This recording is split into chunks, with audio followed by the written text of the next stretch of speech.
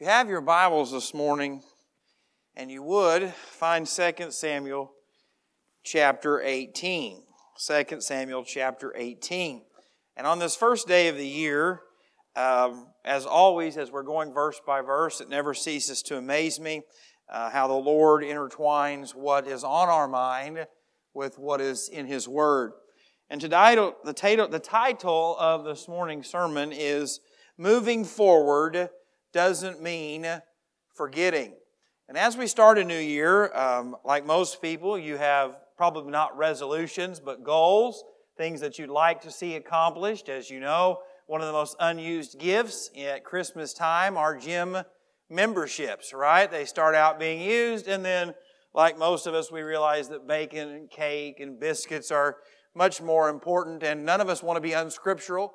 Jesus literally said, "Give us this day our daily bread." And so not eating it is, I don't want to be a sinner more than I am, so I partake of bread, cake, rolls, all of those things. But when we think about moving forward, today we're talking about one of the most difficult topics in all of the Bible. And you say, "Jake, you say that a lot." I can't help it. That just seems to be where God has us. But King David experiences two of the most different reactions and situations that you can. On one standpoint, his enemies have been defeated. His kingdom is secure.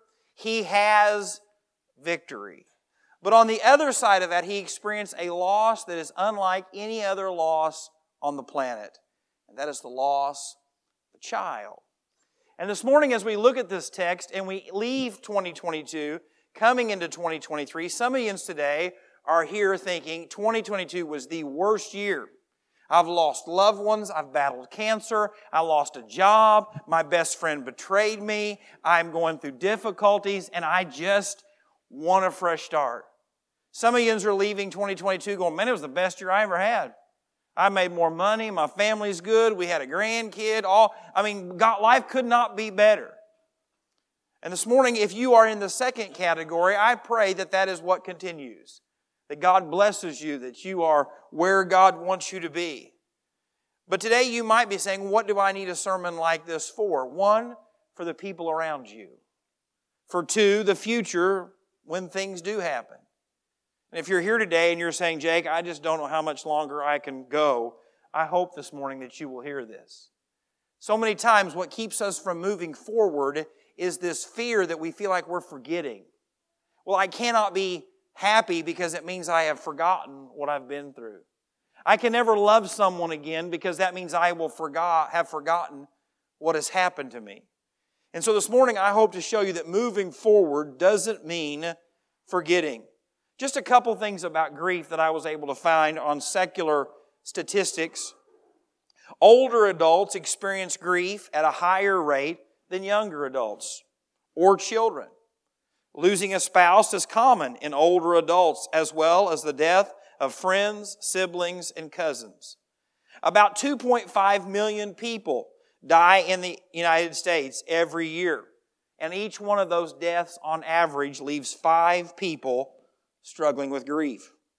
An estimated 1.5 million children, or 5% of all kids in America, will have lost at least one or both parents by the age of 15. The top 3 issues of grief for adults: the death of a loved one, divorce, and the loss of a job. And so this morning, when we think about moving forward, it is impossible for many in this room today to move forward because of the issue, the loss, the struggle that you have been through. And you would say, "Well, Jake, what does Jesus have to do with my loss and my struggle?" Well, if you remember in John chapter 11, verse 35, if you memorized Bible verses as a kid to win prizes, everyone's first verse they memorized was John 11, verse 35. It is the shortest verse in the Bible. And Jesus shows up. Lazarus has died. His sister has told him, "Why weren't you here? If you were here, you could have changed this." The Bible says he was grieved in his spirit. And the Bible says 2 words, Jesus. And so Jesus understands grief. Jesus understands loss. And He understands and cares. And so this morning, if you would, pray with me. We're going to begin and look at what hard times do to us. Father, I come today, Lord, a sinner. Lord, I come today just trusting your word, what it has to say. And Lord, I know there are hurting people in this place. I know there are struggles in these seats. And so, Father, I pray that you would speak this encouraging word to them. Father, for those that are in a season of great blessing, I pray that this would be an opportunity to remind them to have compassion and humility and extend mercy to those that are hurting. And so, Father, ultimately I ask that you would lift up Jesus, glorify Him in all that is said and done. And I ask it in His name. Amen. If you're taking notes this morning, I want to show you, if you are today, hard times come to us all. Hard times come to us all. And everyone deals with loss differently. I am a bury my head in the sand, don't talk about it. I don't want to talk about loss. I don't want to go to the cemeteries. I don't want to watch old videos. That is how I struggle with it. You say, Jake, that's not healthy. I understand. But that's how I deal with grief. Other people deal with grief where they want to talk about it. They want to go to those places. They want to watch those videos. And today I want to show you that grief affects each of us differently. And how we respond to that, though, is what God is looking for. But hard times come to all of us. And so if you have your Bibles, and I hope that you do, Absalom, David's son, has just died. And no one knows about it yet. The armies have kind of fled, but King David is waiting. He is watching. He wasn't waiting for CNN or Fox News or his phone to go off with a text message. He has no idea what's going on. He doesn't know if his armies have been defeated and they're going to come across the hill and kill him. He doesn't know what is going on. So he is waiting. He is looking. He is expecting. I'm sure he's nervous. And here's where we pick up in chapter 19. Then Ahimaaz, the son of Zadok. If you remember, Ahimaaz was one of those who snuck the message to David and hid in the well, if you were here a couple weeks ago. Let me now run and take the news to the king, how the Lord has avenged him of his enemies. And Joab said to him, you shall not take the news this day, for you shall take the news another day. But today you shall take no news, because the king's son is dead. Then Joab said to the Cushite, go, tell the king what you have seen. So the Cushite bowed himself to Joab and ran. I want to stop here and just show you something. Joab knew that this was going to destroy David. Joab knew that David might not take this well. And he liked Ahimaaz. Ahimaaz was a Jew. He was loyal. He was a friend. He says, I don't want you taking this news to David because I don't want something bad happen to you. But he looks at the foreigner and says, you're dispendable. You take the news to him. But I don't want you to miss this. Joab is the one who orchestrated the death of Absalom. And if he knew what this would do to David, and he had heard David's instructions, don't harm my son. Do we not see the struggle here? Joab is supposed to be one of the people that is closest to David, most loyal to David, looking out for David. He's the one that should be there through the thick and thin, but yet here he is orchestrating all of this. Friends, you need to know that grief can be caused by the people you love the most. Whether you lose them in death, whether you lose them in relationships, whether you lose them through betrayal. And so this is the setting. And we go on in chapter 18. Then Joab said to Cushite, go and tell the king what you have seen. So the Cushite bowed himself to Joab and ran. So off he goes. And Ahimaaz, the son of Zadok, said again to Joab, but whatever happens, please let me also run after the Cushite. So Joab said, why will you run? Amen, right? I read that and think that is definitely my motto for 2023. Why run? My son, since you have no news ready. But whatever happens, he said, let me run. So he said to him, run. Then Ahimaaz ran by the way of the plain and outran the Cushite. So Joab says, well, you can't catch him anyway. He's already gone. If you feel like you need to run, go on. Go to King David. You don't have anything to tell him, but you go. Verse 24. Now David was sitting between the two gates. He's watching. He's waiting. And the watchman went up to the roof over the gate to the wall, lifted up his eyes and looked, and there was a man running alone. Then the watchman cried out and told the king, and the king said, if he is alone, there is news in his mouth. And he came rapidly and drew near. Then the watchman saw another man running, and the watchman called to the gatekeeper and said, there is another man running alone. And the king said, he also brings good news. So the watchman said, I think the running of the first is like the running of Ahimaaz, the son of Zadok. And the king said, he is a good man and comes with good news. So Ahimaaz called out and said to the king, all is well. Then he bowed down with his face to the earth before the king and said, blessed be the Lord your God, who has delivered up the men who raised their hand against my lord the king. Stop there with me. You see, Ahimaaz assumed that this would all be good to David. Because David had been betrayed by his son, betrayed by his people. They were defeated. Ahimaaz thought, you know what? This is what David's worried about. I want to be the bearer of good news. I want to be able to bring good news. Maybe I'll get a promotion. Maybe I'll be rewarded. Maybe I'll find favor with King David. But I want you to see something in the very next verse. Verse 29. The king said, is the young man Absalom safe? You see, in this moment we learn something very valuable. All of the crowns, all of the jewelry, all of the fame, all of the kingdom, everything that the earth values, in that moment David says, none of it matters. None of it matters. How is my son? Friends, this is a forward reminder that you can spend your whole life accumulating stuff and titles and recognition. But when you are on your deathbed, your relationship with the Lord and your relationship with the people that God has given you are all that really matters. And how many times have we wasted our life to look back and think, it wasn't even important. It didn't really matter. And so we see here, Ahimaaz answered, when Joab sent the king's servant and me, your servant, I saw a great struggle, but I did not know what it was about. He chickens out. He's like, oh no, I'm not telling him. I don't know. But yet he did know. It goes on in verse 30, and the king said, turn aside and stand here.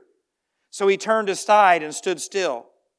Just then the Cushite came, and the Cushite said, there is good news, my lord the king, for the Lord has avenged you this day of all those who rose against you.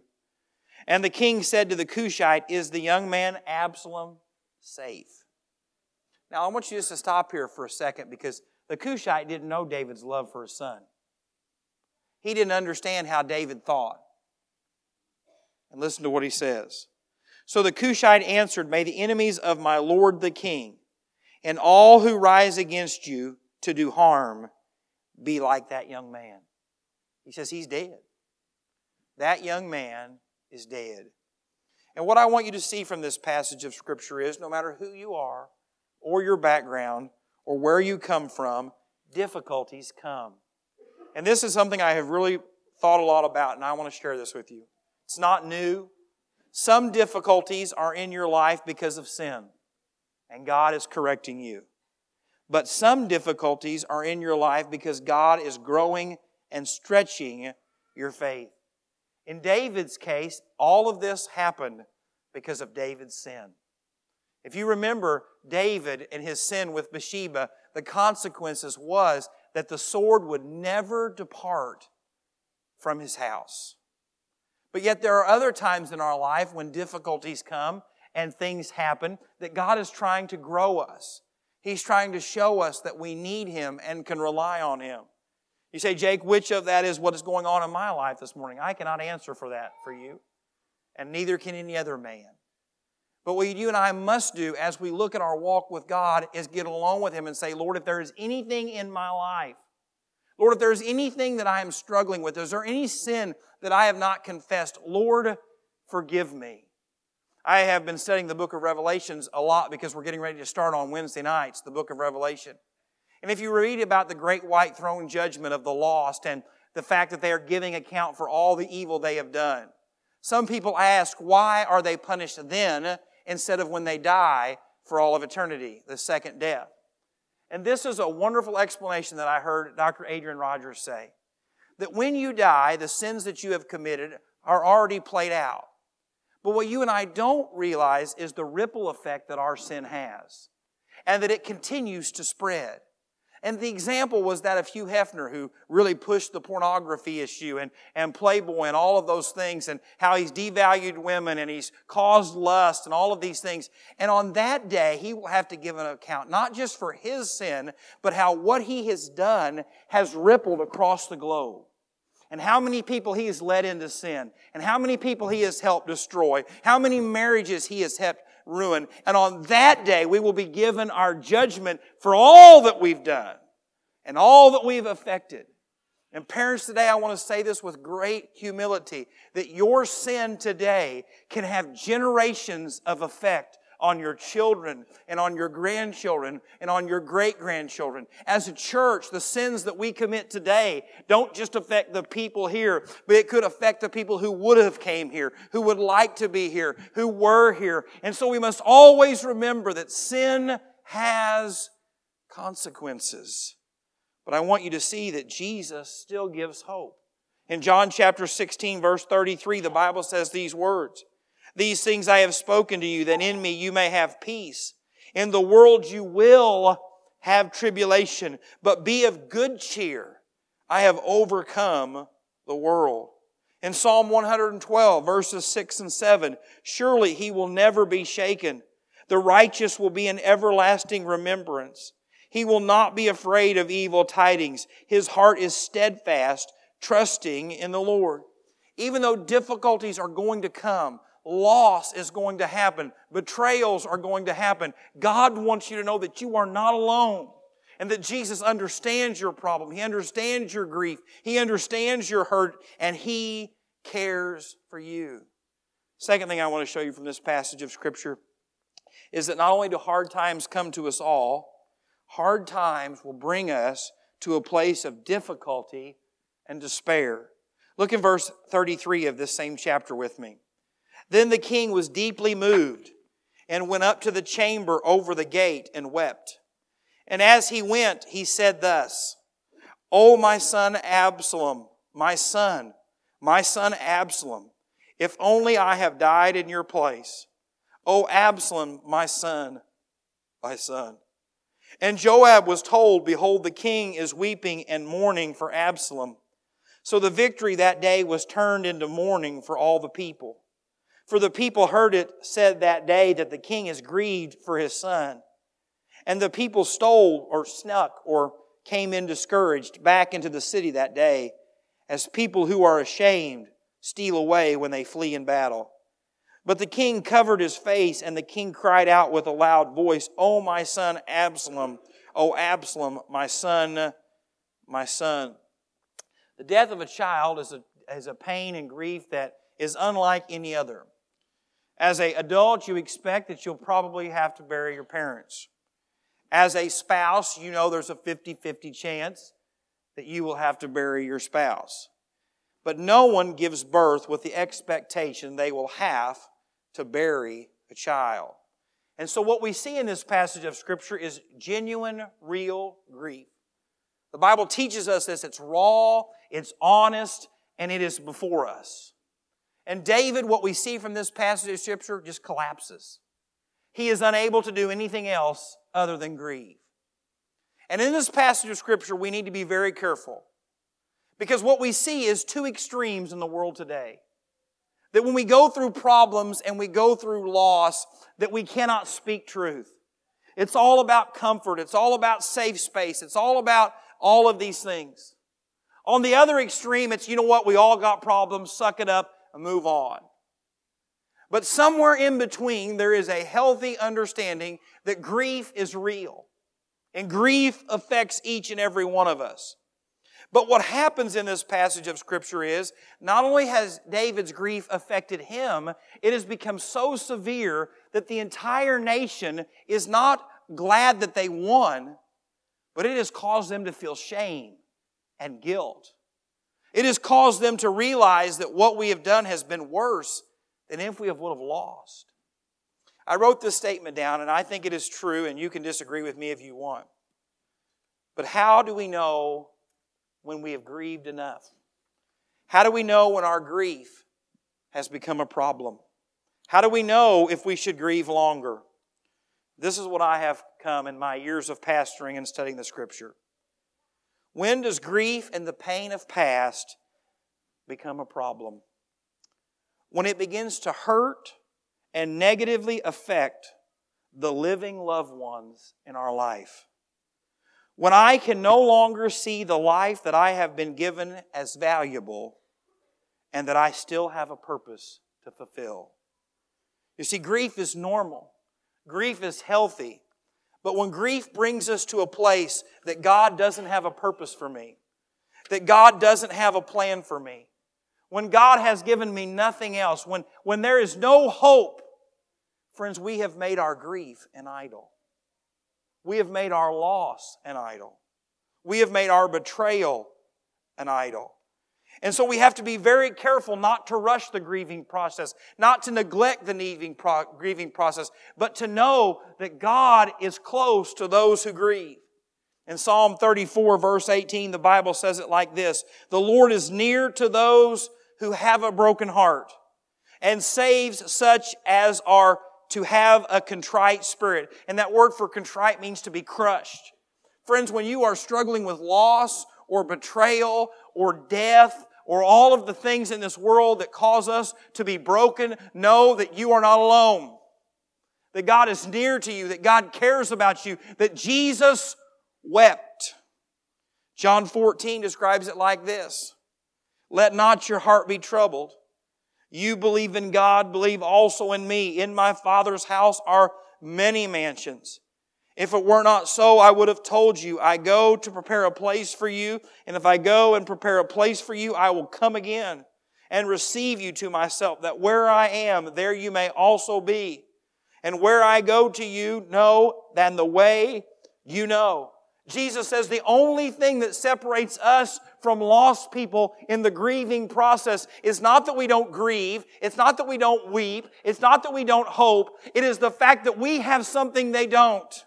And that is the promise that if I know Jesus, and my wife knows Jesus, that while we might be separated for a season, I will see her again. Why my children and I might be separated for a season, if I know the Lord and they know the Lord, I will see them again. And friends, the world has no hope. The lost have no hope for that. And so as believers, we do not grieve as others, but yet we still grieve. And Jesus teaches us that. Third and final thing this morning. You say, man, what does this have with the new year? Here we come. Hard times cannot destroy us if we realize that we still have a purpose. Hard times cannot destroy us if we realize that we still have a purpose. So David is up in his room, away from everyone. He is not eating. He's not communicating. He's just weeping. Friends, some of us have been there. What is God's plan for our life? Verse 5. Then Joab came into the house to the king and said, I just want to stop here for a minute. Because if you've been following this story, who does Joab think he is? Joab's the one that murdered. Joab's the one that tried to keep it from him. But I also want you to see something here, though. While Joab did not do what was right, he probably saved the kingdom. Because David probably wouldn't have been able to punish his son. David probably wouldn't have been able to deal with it. We've already seen that he proved that, right? He couldn't deal with Absalom when he murdered his own brother. He couldn't deal with Amnon when he molested his sister. And so while Joab has definitely done wicked things, and done things that he shouldn't do. But here he stands now, getting ready to give the king some advice. And I want you to hear this morning. Because even though Joab shouldn't have, even though Joab had done things, God still used him to give some wonderful advice. And friends, you never know where God is going to use to speak to you from. It might be something you never would have listened to. It might be something that you cannot stand. But listen to his words. Today you have disgraced all of your servants who today have saved your life. The lives of your sons and daughters, the lives of your wives and the lives of your concubines, and that you love your enemies and hate your friends. For you have declared today that you regard neither princes nor servants. For today I perceive that if Absalom have lived and all of us have died today, then it would have pleased you well. Now therefore arise, go out and speak comfort to your servants. For I swear by the Lord. Now he's bringing the Lord into it. Jeez. If you do not go out, not one will stay with you this night. And that will be worse for you than all the evil that has befallen you and from your youth until now. Then the king arose and sat in the gate and told all the people, saying, There is the king sitting in the gate. So all the people came before the king, for everyone of Israel had fled to his tent. What Joab said was this: yes, you have lost someone, but you have so much else to be thankful for. And let's be honest, when we are suffering, when we are grieving, that's not what we want to hear. We do not want someone to walk up and say, hey, I know you've lost this person, but you have these people that still love you. I know you've lost your job, but hey, you were able to save, and you can make it for a while. Hey, I know that friend betrayed you, but you know what? They weren't worth having in your life anyway. And in that moment, if you don't have this feeling, you're much more spiritual than me, I just want to shove them down. I'm like, who do you think you are to justify my grief? But Joab starts calling his attention to his blessings.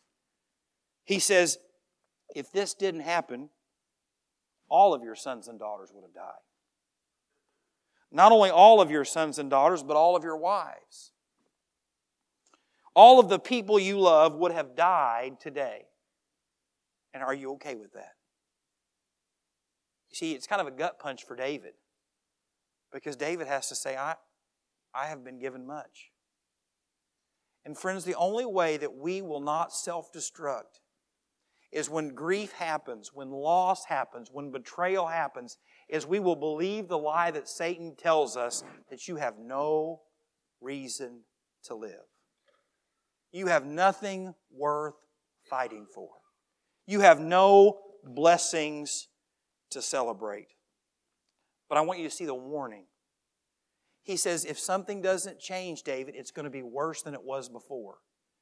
And what does that mean? Well, did you read that very last verse? Everybody had left. David's whole army fled. They were victorious, and they left. David had no one to defend him. Any army could have marched into where David was and killed him. The Moabites, the Egyptians, any other country, he was defenseless. And what they said was this. Please don't miss this. David, if today you do not understand your grief, it will not only destroy Absalom, but it will destroy every other relationship in your life. And how true is that? I'm dealing with loss, I'm dealing with grief, I'm dealing with betrayal, and I forget the other people around me. And so what happens is not is one relationship gone, but now this relationship's gone. And this relationship's gone. These people are no longer in my life. And what we see is some of the most important words in Scripture. That God cares about your grief. That God understands your grief. That God wants you to grieve. But you must never allow grief to destroy everything else in your life. You say, Jake, that's easy for you. You're not the one going through it. I didn't say it was easy. I didn't say I even wanted to be the one to share this morning. But guess what happened? Chapter 18 ended and chapter 19 began. The book of Ecclesiastes says it like this in chapter 3. To everything there is a season, A time for every purpose under heaven. A time to be born, a time to die, a time to plant, a time to pluck what is planted. A time to kill, a time to heal, a time to break down, a time to build up, a time to weep, a time to laugh, a time to mourn, and a time to dance. And so what does this have to do with a fresh start? Because if you and I don't deal with the issues that we're struggling with, we can never move forward. If I don't give God the sin in my life, I cannot move forward in victory. If I don't get alone with God and deal with my unforgiveness toward a person, I can never move forward in my relationship with other people. If I don't get alone with God and say, God, I miss this person, I'm struggling with grief, you're going to have to help me. God, I'll never be able to move forward. Not move on, not forget, but move forward. I think the most significant thing about this whole chapter is that this isn't the first time David's lost a child. But David's response is totally different. If you remember in 2 Samuel chapter 12, David and Bathsheba, their sin, what had happened, God told David, this child's going to die as a result of your sin. And David began to pray. David began to fast. Why? Because David believed that the prayer of righteous people affects the purpose and plans of God. And so don't you just sit around and think, there's no reason for me to pray about it, there's no reason for me to think about it, God's just going to do what God does. David didn't believe that. David's a man after God's own heart. He gave up everything. He said, I'm not going to eat. I'm going to fast. I'm going to beg God that even though he said it, he might relent like he did with Jonah and the city of Nineveh. But the child dies. And in verse 19, David says these words. When David saw that his servants were whispering, David perceived that the child had died. Therefore David said to his servants, is the child dead? And they said, he is dead. So David arose from the ground, washed and anointed himself, and changed his clothes. And he went into the house of the Lord and worshipped. Then he went to his own house, and when he requested it, they set food before him, and he ate. Then his servants said to him, what is this that you have done? You fasted and wept for the child while he was alive, but when the child died, you arose and ate food. And he said, while the child was alive, I fasted and wept. For I said, who can tell whether the Lord will be gracious to me that the child may live? But now he is dead. Why should I fast? Can I bring him back again? I shall go to him, but he shall not return to me. Here's David in chapter 19. His grief is so overwhelmed that he can't function. But in chapter 12, he says, God is in control. I'm going to trust God. I can't do anything about it. What is the difference? I want to say this, and no matter who tells you different, they're wrong. We do not know. We do not know why David responds this way in chapter 19 and how he responds in chapter 12. Someone after church said a really good point. She said, well, maybe the baby he knew went to heaven, but yet Absalom, he doesn't know if he'll ever see him again. That's a wonderful thought. Maybe it is. Maybe David recognized what happens when you touch the Lord's anointed, and Absalom was probably not going to be with him forever. But we don't know. But what I believe is this, that none of us know how grief is going to affect us until it happens. And whether you can carry it like David did in chapter 12, or whether you are carrying it like David did in chapter 19, know that you are not alone. That God is with you. Today, whether you're here saying, Jake, I'm not doing well, but I am moving forward. Or whether you're here today and you're saying, Jake, I'm a basket case and I just don't know if I can make it. Know that God loves and cares for you. But this is the word I want to leave you with of encouragement. Whether you are in a time of blessing or you are in a time of loss, as we start this new year and you say, Jake, what does it mean for me? What is God's purpose for me as I'm dealing with this betrayal? If I'm dealing with this job loss? If I'm dealing with this unforgiveness?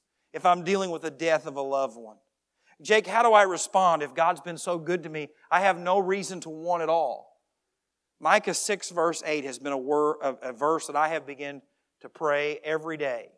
I believe you ought to put it on your Bible. I believe you ought to write it in the front of your Bible. I believe you ought to post it around your house. Because in seasons of uncertainty, seasons of what does God want for me, how can I be faithful? And Micah 6 verse 8. He has shown you, O man, what is good. And what does the Lord require of you? But to do justly, to love mercy, and to walk humbly with your God. If you're here today and you're struggling with grief, what does God want for you? To do justly, to love mercy, and to walk humbly with your God. If you're here today and you're saying, Jake, everything's great. Marriage is good. Money's good. Health's good. Everything's great. What does God want of me? To do justly, to love mercy, and to walk humbly with your God. Jake, what about our marriage? It's falling apart. I don't even think we're going to make it through the weekend. To do justly, to love mercy, and to walk humbly with your God. Jake, I've got a lot of things on my plate this year. I don't know how my treatment's going to go. I don't know how my relationship with my grown kids are going to go. What does God want from me? To do justly, to love mercy, and to walk humbly with your God. And so this morning, while you find yourself in a season of certainty or uncertainty, hurt or healing, loss or blessing, remember that you are not alone. And God has a purpose for you. That first purpose this morning is this. If you are here and you're saying, Jake, I don't understand any of this, you need to know something. Jesus loves you. He died for you on the cross. He took your sin and your shame and bore it to the cross. He died and took your punishment and mine. He was buried and rose again. And this morning, if you're here and you're lost, you've never truly trusted Him as the Lord and Savior of your life, friends, you are walking through life on your own. But you do not have to. You are carrying the sins and struggles of your life that you are not meant to carry. But there's only one way to know Him. That's to repent of your sins. Call upon the name of the Lord and be saved. If you're here today and you are a believer, you say, Jake, but I'm struggling with grief. I'm struggling with loss. I'm struggling with betrayal. What do I do? He is the only answer. You say, Jake, what am I supposed to do if I'm just blessed? I'm in this church today and I'm thinking, I got everything I need, everything I want. God couldn't be any better to me. Gooder. Gooder's not a word. Better to me. I want you to remember this one thing, that we are made to love one another. We are made to be a church family that walks together, that cries together, that rejoices together. You say, Jake, this church is too big. I can't know everybody. Then get in Sunday school and know a few of them. Walk down the end of that aisle that you're sitting on today and say, hello, my name is whatever your name is. It's nice to see you.